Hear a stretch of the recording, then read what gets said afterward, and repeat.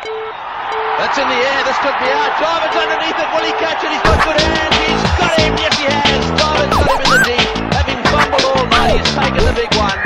It went miles in the air, he ran around, that was a good catch. Couch Talk. Hello and welcome to Couch Talk. The guest today is former England, Derbyshire and Sussex batsman Chris Adams. He talks about his baptism of fire facing South Africa in South Africa, his short England career, the life of a county professional, his times with Sussex as captain, and the best English and overseas batsmen and bowlers he has played with and against, amongst other things. Welcome to the show, Chris. Thank you very much. Pleasure to be here. Oh, it's absolutely mine. You have your new book out, Grizzly, My Life and Times in Cricket. Let's start with where the book starts, which is the scenes from your debut test at the Wanderers facing South Africa, and you're walking in at England in some sort of trouble at 4 for 2 with only 2.5 overs bowled. You know, you were 29 years old by then, and you had been in the English domestic setup for, I think, 11 years by then. What do you believe took so long for England to give you a go? Probably a few factors, actually. Probably my own inconsistency in my early part of my career. You know, I was a good player. I was an excited and aggressive player. I played at Derbyshire, where the pitches were perhaps a tad greener than other counties, and we very much favoured a very strong sort of seam-orientated plan to go and attack other teams. So batting wasn't that easy, but it did promote an aggressive and an exciting way of playing cricket, which is how I played my cricket. That just meant probably inconsistencies in my game. And it wasn't really until I was 25, 26 that I really started to find that consistency. And that's when I started really knocking on the door for England. I had a great year in 1996, scored bucket loads of runs, finished just behind Graham Gooch in the run scoring list. But that year I got picked for nothing. That was a real blow. So it just further put steel inside me and made me want to knuckle down even more and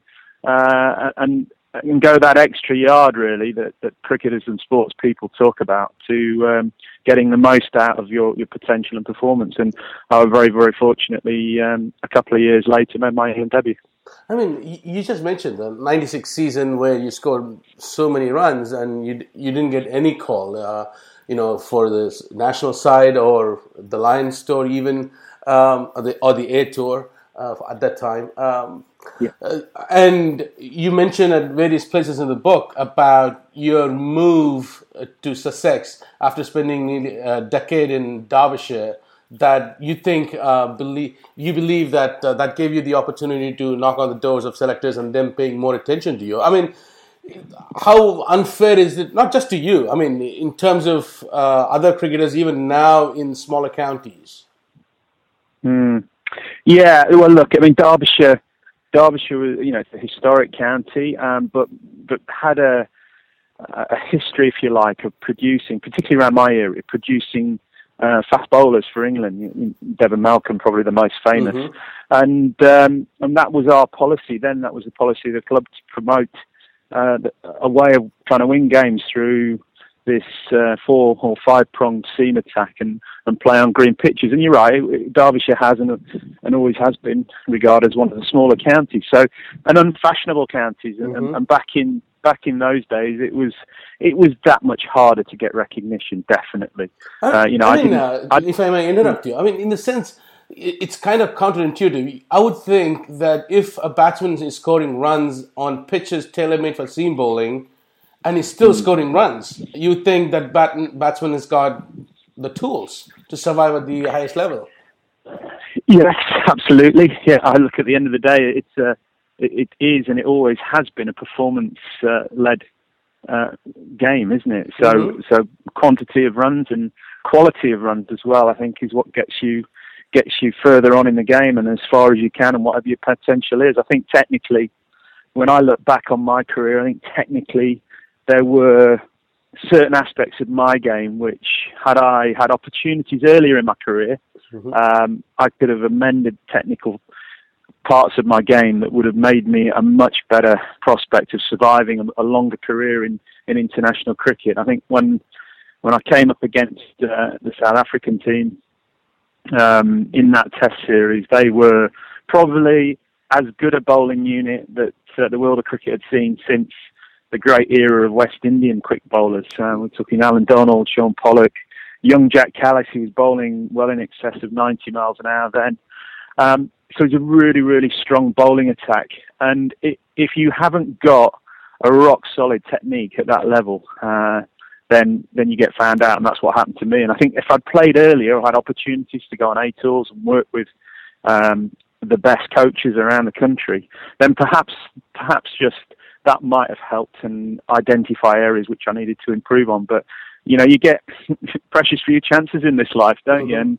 And many people don't even get that one chance. So it was indeed a great privilege to represent my country in 10 international games. And I'm very, very grateful for those at the time, the selectors, and those who were responsible for giving me that opportunity. I have absolutely no problems whatsoever. Many don't make it. I got there. It didn't happen long term for me, but that just meant that my focus could switch to other important things like captaining Sussex to many great successful trophy campaigns. I want to talk a bit more about that about your Test career, and then we can talk about your time at Sussex as well. You mentioned that it wasn't until almost to the end of the Test series in South Africa, which happened to be your only the 5 Tests that you would play, that some senior player put an arm around you and had a pep talk with you. I think it was Michael Atherton. It was, yeah. Considering there were 4 England captains already in the side, your top 4 were England captains, and then Michael Vaughan and Flintoff would go on to be captains. Considering there was so much leadership over there, it's kind of bizarre that there wouldn't be that guidance or encouragement for a younger player. Well, yes, I think in any settled environment and with that amount of experience around, I would have got more from them, absolutely. But this was the dawn of Duncan Fletcher's new era. Nasser Hussain had taken over as captain, so this was a very new, very fresh environment. And I think even the senior players back then were sort of establishing where they might fit in the future of this new regime. So it was a very I wouldn't say it was fragmented, but it certainly wasn't a tight, close-knit unit of players who could openly and honestly discuss all aspects of the game with each other and look after each other and help each other through difficult periods. It really was almost an experimental era in Duncan Fletcher's new era, new regime, and he was having a look at people, and you felt that you were being judged and tested, which is pretty much what Test cricket is all about, and quite rightly so. So I suppose the timing from my aspect was it could have been better. I could have played against probably a lesser opposition and had a better start to my international career, and that might have kicked me on and made me more comfortable in that environment and made me ask more questions of those senior players. So I can't stress enough, I don't have any regrets at all about that period. I had good opportunity. I was given 5 Test matches. At the end of the day, irrespective of how much help you get on the way, if you're given that opportunity and you aren't able to take it, then I don't think you can look back with any regret and say, well, if only, or I wish. It's just one of those things. It either happens for you or it doesn't. Of course, other aspects could have gone better for me.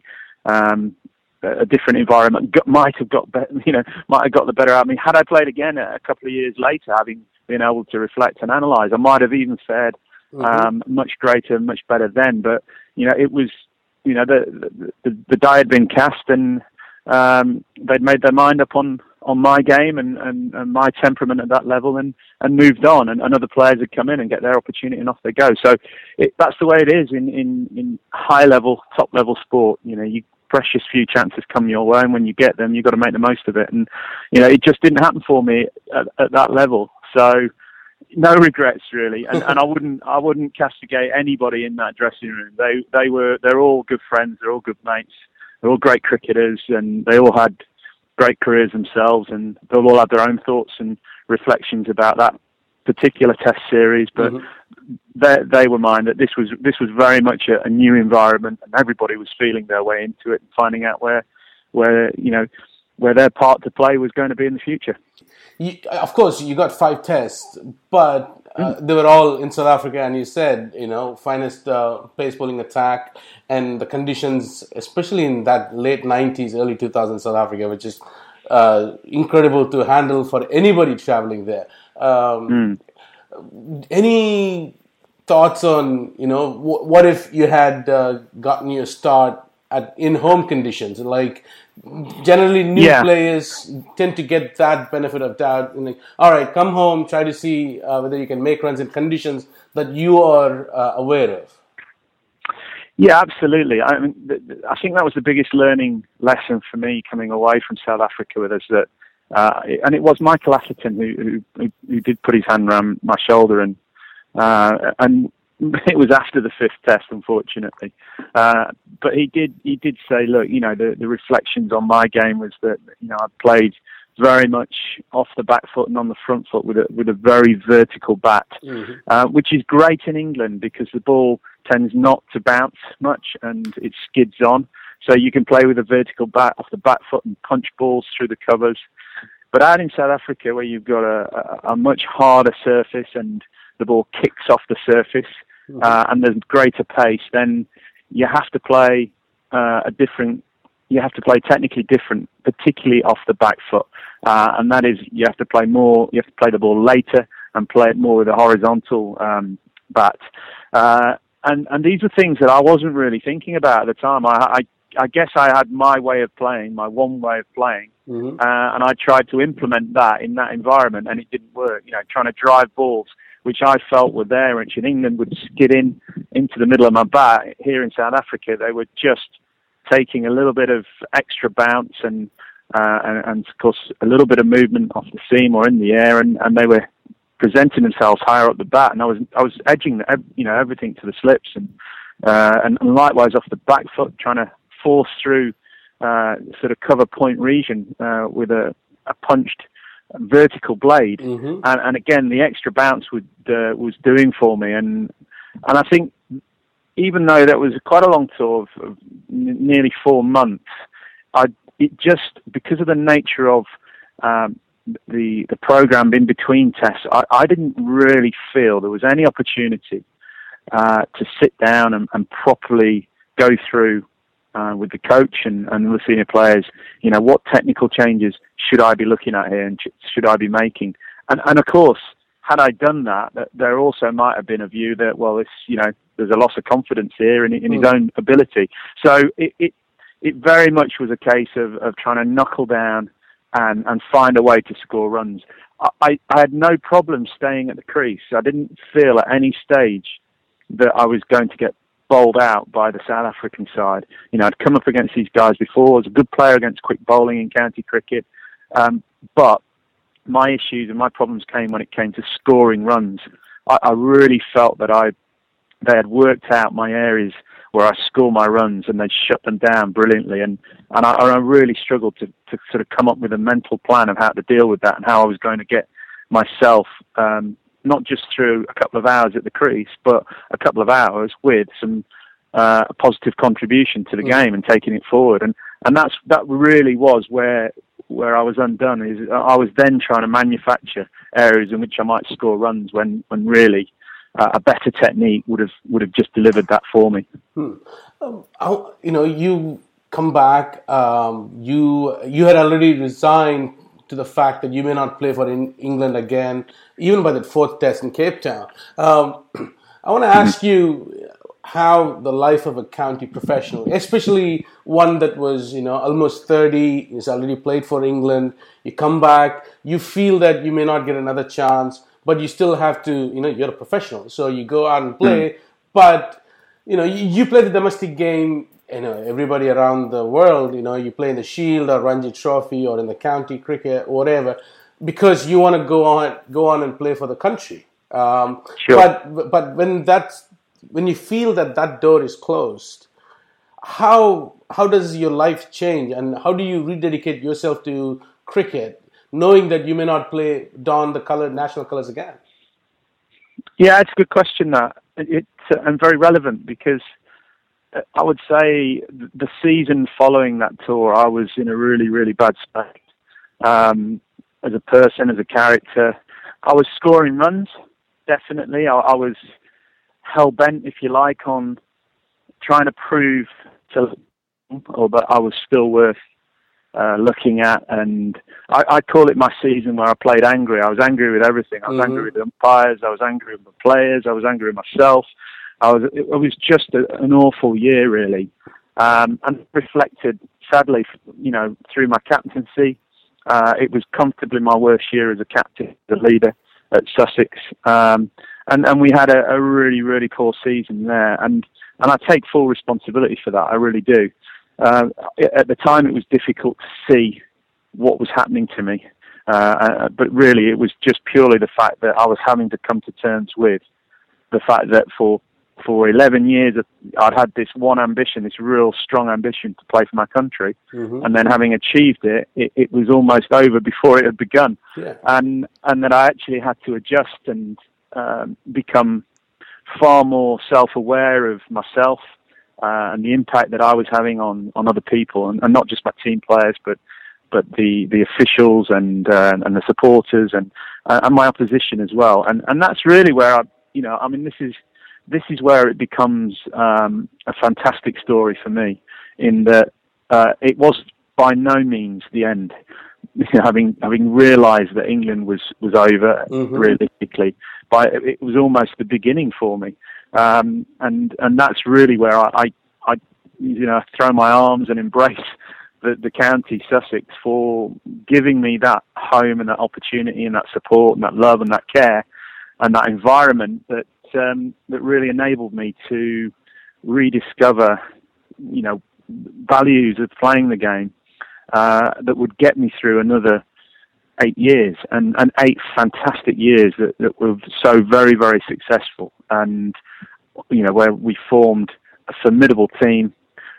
And I wouldn't say of superstars. It was a formidable team of really strong, team ethic orientated, hard-working, grafting characters who just played the game as hard as you possibly could on the field, but tried to enjoy it as much as we could in and around the daily routines of being in an intense environment put you through. So, and we formed some very, very strong friendships which will last forever. And that era for me was probably the happiest time of my life, when myself and Peter Moores started to really construct a team of individuals together who were really focused on delivering whatever it took, whatever was required to be successful and beat the other 17 counties out there. Those times were probably the best in my life. I was, when I reflect back on those, that's when I'd really start to discover just how strong my characteristics and my personality was, and my ability to lead and get others to lead as well. I mean, that's a perfect segue to what I was going to ask you. You transform into you dedicate yourself to the first class game. You transform into a different kind of leader, and you win 3 championship trophies with Sussex. But in terms of developing of leadership for England, let me ask you this question, because these days, they identify young player. He's basically pulled out of the first class system and he goes into the academies, and then he goes on Lion tours and stuff. How do they learn to lead? When you're not surrounded by grizzled veterans and younger players, and you're playing 5-6 days a week. For example, Alistair Cook had to learn the job of captaincy while he was doing it, rather than having a very good idea of what it is to be captain. Yeah, it's a really valid point, I think, and very, very pertinent in English cricket at the moment, and probably in world cricket. What captains need more than anything else is time to develop in national level. I mean, just think about Alistair Cook and the pressure that he has been, scrutiny that he has been under throughout his early wasted your time as England captain, and credit to him that he has the character and the characteristic strengths to have come through that, when many other captains, I think, would have folded and said, you know what, give it somebody else. I'm not in for this. He's stuck to his guns. He's got through it. So I think that character forms a massive part of that for captaincy. It's not just about knowledge and being able to make tactically the right decisions. That's probably only a small fraction of the job.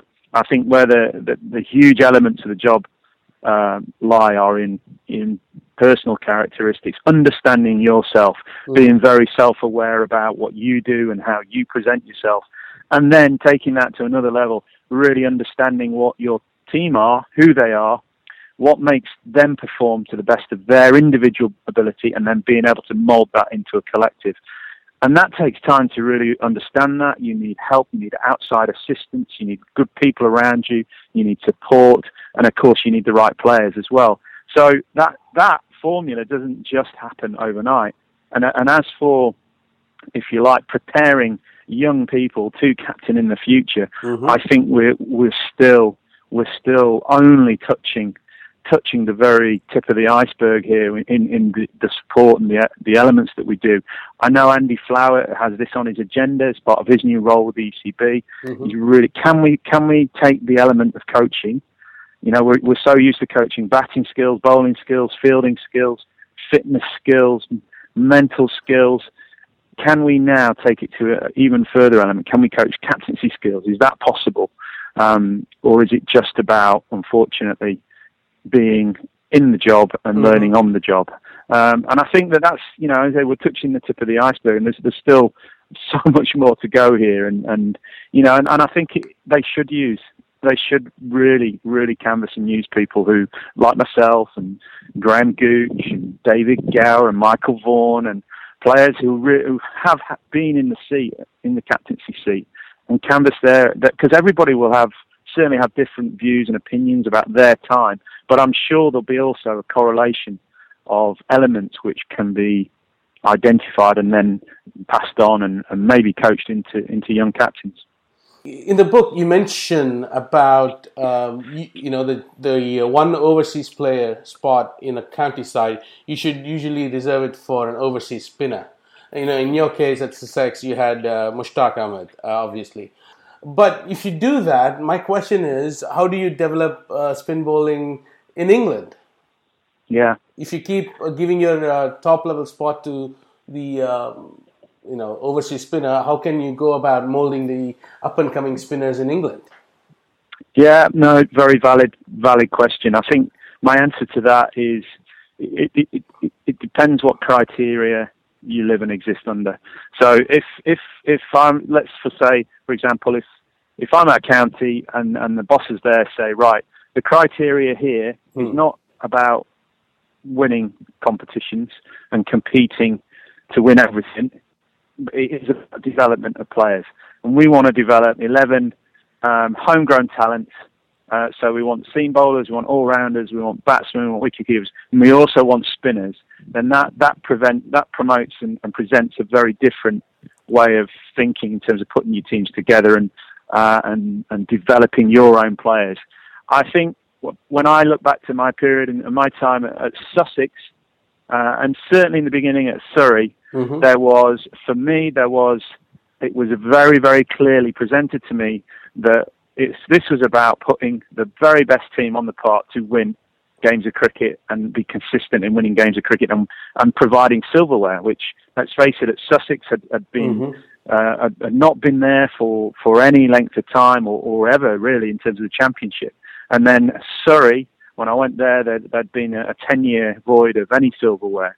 So it was about immediately sort of having an impact. And for me, I think if you're going to be a strong force and competitive force in county cricket, you have to be strong at home on your home territory, because half your games are played there. So you identify what the wickets are, and then you play to your strengths. So both at Hove and at the Oval, if you haven't got a quality spinner in your side, you are going to struggle to win games of cricket. That's a definite for me. So I strongly believe that was the balance of how they attack. Get the best spinner you possibly could in the side, and then we'll always find enough runs, and we'll always get enough of a plan for scoring runs out of the batsman. We're a good fielding unit, a strong unit, a fit unit, a good spinner also, and this is the key. A good spinner also buys precious time and space for your seam bowling attack. It doesn't mean that you're overworking your seam bowlers all day long. You know, when we had Mushtaq in the side, he was gold dust for the seam attack, because he basically just, and this was his desire, not my desire to keep him going. His desire to bowl meant that he took one end out of the equation, which meant we could rotate happily the other end and keep seam bowlers fresh and not flog them and not bowl them into the ground, so they stayed fit all season, and it worked, and that's keeping your seamers fit is a real skill, and I think we were able to do that purely because we had a world-class spinner. To wrap up, you played with and against a lot of the who's who of cricket in the last 25, 30 years. You played alongside Mohammad Azharuddin at Derbyshire, with Dean Jones there as well, and you played against Wasim Akram. You were on the field when Tendulkar scored his maiden Test 100 at Old Trafford. Yeah, so whole spectrum. You have Lehman and Stuart Law, all these guys, and of course all the England players. Who would be the best English bowler batsman that you've ever played with or against, and who would be the best non-English batsman bowler, according to you, in your cricket career? Goodness, you're putting me very much on the spot. I would say that of all the players that I played against who were English, probably the best batsman was Graham Gooch. As for bowler, I was fortunate to play against this guy. He was my childhood hero.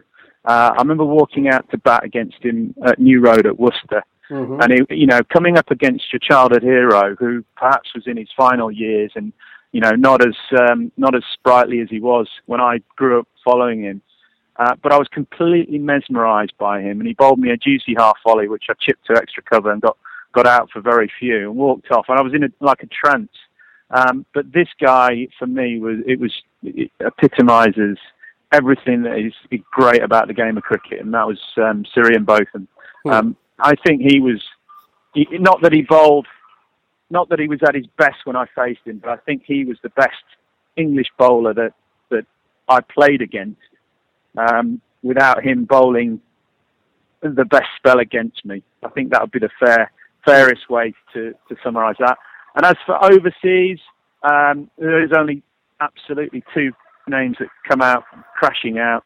Batting, I was privileged to see on more than one occasion some magnificent innings from the front house seat at slip of Vivian Richards. He was magnificent. And God rest his soul, he's no longer with us. The best bowler I ever faced was Malcolm Marshall. Two absolute legends and wonderful cricketers. Fantastic, Chris. So you've been batting consultant with Sri Lanka as of last year when Sri Lanka played in England. So what does future hold for you in terms of coaching, batting consultant, or cricket management position? For the last 9 months, I've worked with the Netherlands cricket team. We've gone years without winning a tournament, and we've won back-to-back tournaments now. Qualification to the World Cup in March, which should be a really exciting event. I'm always open and searching and looking for a more permanent role in coaching, be it in English cricket or world. Be it as a specialist who coaches batting, or as a more all-round performance skills coach or team. It's an open world at the moment. It's a wonderful world. I love coaching.